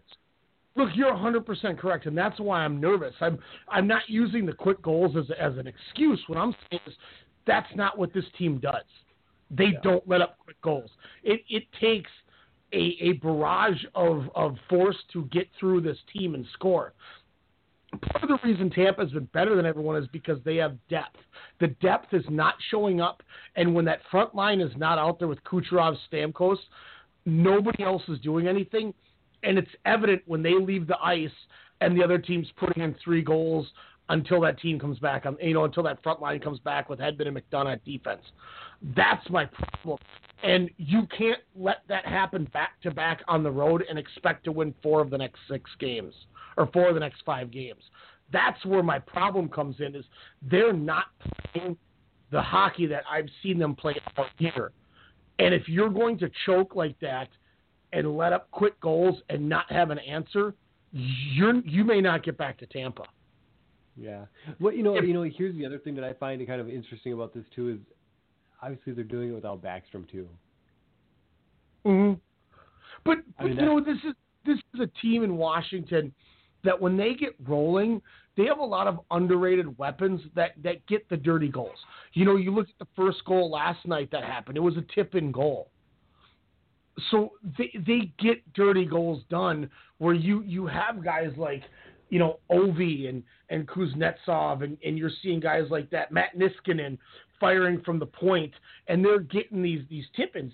Tim Wilson, like I said, 30 seconds into the game, scores because Kuznetsov and Niskanen are just firing shots. That's what this team does well, where they get to pick up the slack. You see the fancy scoring when it comes to Ovechkin and guys like that. So, yes, the Backstrom thing does hurt, but they backload so well. And they play to a strength that Tampa is good at defending because they clean up around the net. But for whatever reason, I thought it was going to be just a game 1 hangover like it was against Boston, having a week off. And, as we saw with Boston, they came back and won 4 in a row. I think Washington's hungry, man.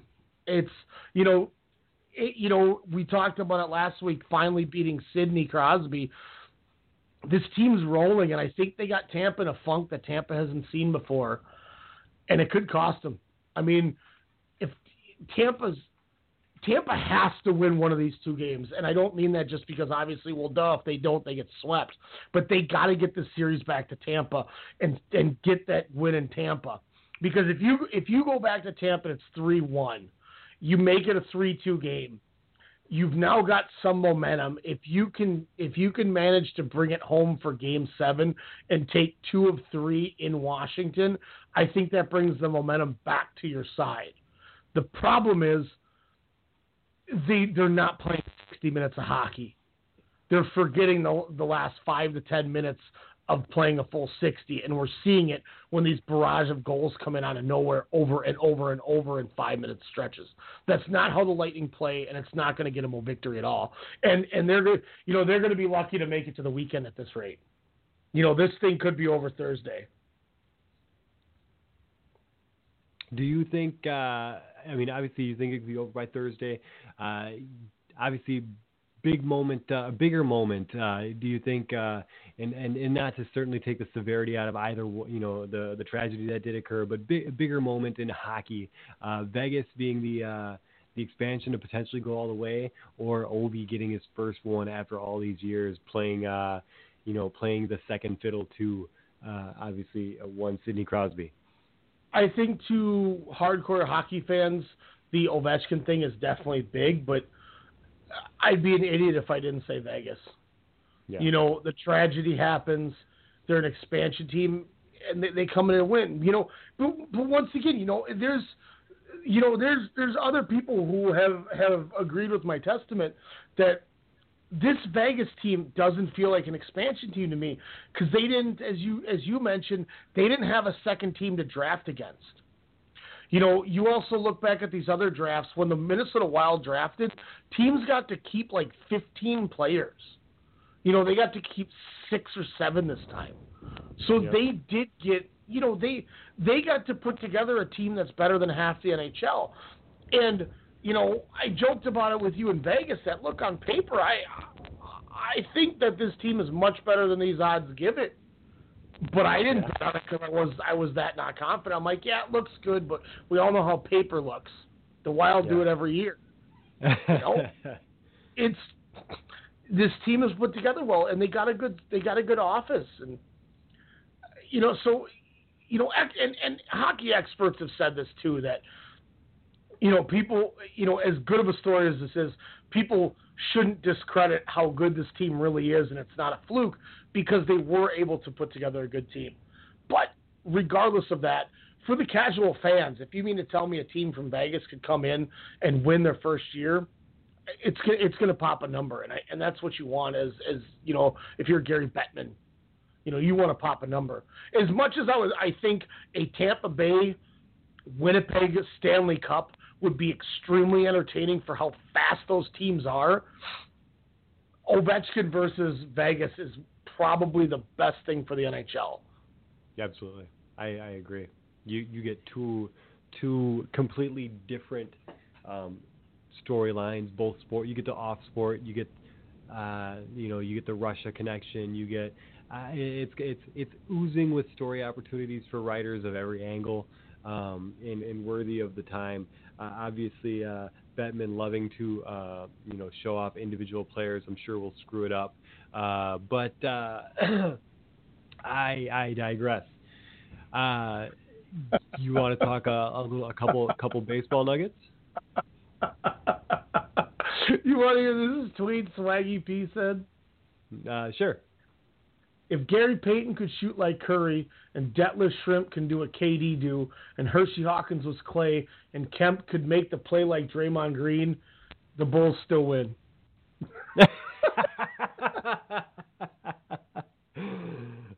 He's probably right. He's probably right. I like it too because he's poking fun at his own team. Yeah, I like it. It's super funny. I'm as much as he's consider a polarizing figure in sports. Also, I got love for Swaggy P. He's like Manny being Manny. You know, it's Swaggy being Swaggy. Maybe like Shohei being Shohei. At 11K against the Twins or whatever. 11 Ks against the Twins. I keep waiting for this potential shoe to drop here, but 3 wins. He gets a no decision. Could have had 4. 32 innings pitched combined. ERA 3.5. Not bad. No, and you got to look at too. The AL is always going to have higher ERAs, and people don't seem to remember that because of the DH. A lot of people go, well, David Price or Rick Porcello has a bad ERA. Yeah, but he's facing a DH and not a pitcher. It's such a different thing. But not to interrupt, but I was just making that point for our listeners. And obviously, he got another ding. He got another good hits as far as it goes. He's got 5 home runs on the year already. 16 ribbies. I'm going to say this. If he finishes the season with, and you can do the math on what his Ks would be because of that, and hits 20 home runs, is he not the MVP of the season of the AL? Oh yeah, I don't know how you couldn't. It's incredible. And I know people are going, well, it's only 20 home runs or it's only 12 wins. It's the same guy doing both of them. Yeah. It's incredible. Yeah. No, I absolutely. I find it I find it beautiful, to be honest. I don't know another word to describe it. I just think that it's just. I think it's refreshing. It's just the best thing to say about it. You're seeing a pitcher hit like you expect a pitcher to hit. You would think you always hear somebody say, you'd think a pitcher would know how to hit, but you know what I mean? Like they don't, or at least they stop after after college. Like it's one of those things. Dude, they need to even more bring out a pitching home run derby like they've been talking. Because we know Bumgarner and Kershaw can hit the ball. I'm going to blow your mind right now. I say he has 5 home runs. Mm-hmm. Greg Maddux, National League pitcher. Let's see, 1,812 plate appearances. How many home runs? 0. 5. 5, wow. I thought it might be... I thought 5 would be too easy. In 23 years. Can you see, if you got up Baseball Reference or whatever, how many home runs Bumgarner and Kershaw have for their career? Oh, yeah. I'll pull that up right now. Why not? I think all of Madison Bumgarner's homers might be off of Kershaw. To be well, there was a game last year that Bumgarner parked one off of Kershaw, and I think Kershaw then parked one off of Bumgarner in the same game. Might have even been the same. It happened. Yeah, I remember watching that game, and I was like, yeah, I like that. 17 dingers by Bumgarner, 9 years in the league. Hell yeah! He did have a year actually with 5 home runs. He's got more than Jason Tyner ever had. I'll never forget when Tyner hit a home run. The very next game, they're like, Tyner steps to the plate. Defense going back because he's a home run threat now. Jason Tyner was the epitome of. It was like watching Willie Mays Hayes in Major League 2 when he's like, I developed the love, and he would park it. And it would just go right to the warning track, and then finally, after the third time, he throws the ball in, and the dude from National Lampoon's like, "Bite me, Belmonte!" And he's all mad at the White Sox for catching it. The Bumgarner also 15 ribbies for a career best for him in a single season. 54 on his 9-year career. Not bad. Doing all right. I like Madison. What about Kirk? All right, let's see what you guys got here. I know he probably doesn't have. He's been in the league 11 years altogether. Let's see, batting. You're gonna be a little disappointed with your boy. Only 1 home run. What? I thought he hit way more than that. Nope, 1 homer. Huh. For some reason, I thought, does he have a decent batting average or like RBIs or hits? Because I feel like he's not a bad hitter. In 2013, he had 10 ribbies, 1 dinger. That's when his one was. 3 doubles rather, and then a slew of hits. Nothing to write home about. Madison's the better batter. Oh yeah. I'll take that. Madison Bumgarner can have the batting. Kershaw's the greatest ERA pitcher since like 1908, and then then his coaching staff decides to keep Pedro Baez and Jeff Blanton around and ruin everything. Anyway, I'm going to get into a long rant if I do that. The Dodgers have the reverse Shohei Ohtani. You know what? We could even call this, and I'm just going to flip this out just for the end of the show here. I got one of these for you here. Let's hear it. Have you ever heard of Pat Venditti, Jordan? No, I'm not. He was he sounds like a character 32? In might wear a sleeveless shirt and a mullet. 32 years old. He's been in the league for 2 years. He comes out of Creighton. He was on the Mariners last year. Right now, he came in the other day and let up a hit and then a home run. He's not too good. I don't like him on the team. He's got a 10.8 ERA with 2 strikeouts. Not doing what he should be doing. He has his last 7 days. He has 1.2 innings pitched, 3 hits, 2 earned runs. So not a big fan. But what is interesting is I can't remember who came up to the plate on the Reds, but it was a righty or it was a lefty. So he throws left at him, and then lets up a hit. And then Joey Votto, who's a righty, comes to the bat, and then he pitches right to Joey Votto, who parks a 2-run homer. Pat Venditti pitches left and a switch pitcher. Oh, what happened to the other guy that was doing that? That was supposed to be the real deal. I don't know. Venditti has the flattest, widest glove I've ever seen, so it can work with both hands. I feel like he has to do more glove changes than Jim Abbott did when he was pitching. Oh, geez. Jim Abbott got a no-no under him, though. Yeah, Jim Abbott was also tight. Pat Venditti. I remember, man, there was before SportsCenter did all those little vignettes on everybody, but his was tight. That dude was tight. I'm sure I got a Fleer Jim Abbott poster somewhere. Yeah, I got one of those red bordered Donruss 91 cards where if you get the complete set, it's worth $8 for all 600 cards in this. I told you I was going to buy that one day. That would have been great. We would have had a great content generator. Well, why don't you close this out on the night, my friend? Next Tuesday we'll be back normal time slot. We'll be talking some free agency. We got a lot of fun to talk about. We may be having some of these playoffs wrap up to get to the finals. We'll talk that. I'm going to send some feelers out to see if we can get this thing we've been trying to do for 2 weeks done next week along with the Cowboys. If not, we'll be moving on to the AFC East and seeing where rock and roll in that. So we'll be in the East somewhere at the NFL. We'll have a lot of fun, as always, and you'll get to know them as well coming next week. And be ready on the lookout tomorrow night. Stay out on the Twitter and the Facebook. We'll be having WrestleCast Radio. Alex will be live in studio. We got a jam-packed show, and we may have some official news regarding Sportscast, WrestleCast, and a little all-in action as we've been hinting at. So it should be a fun day.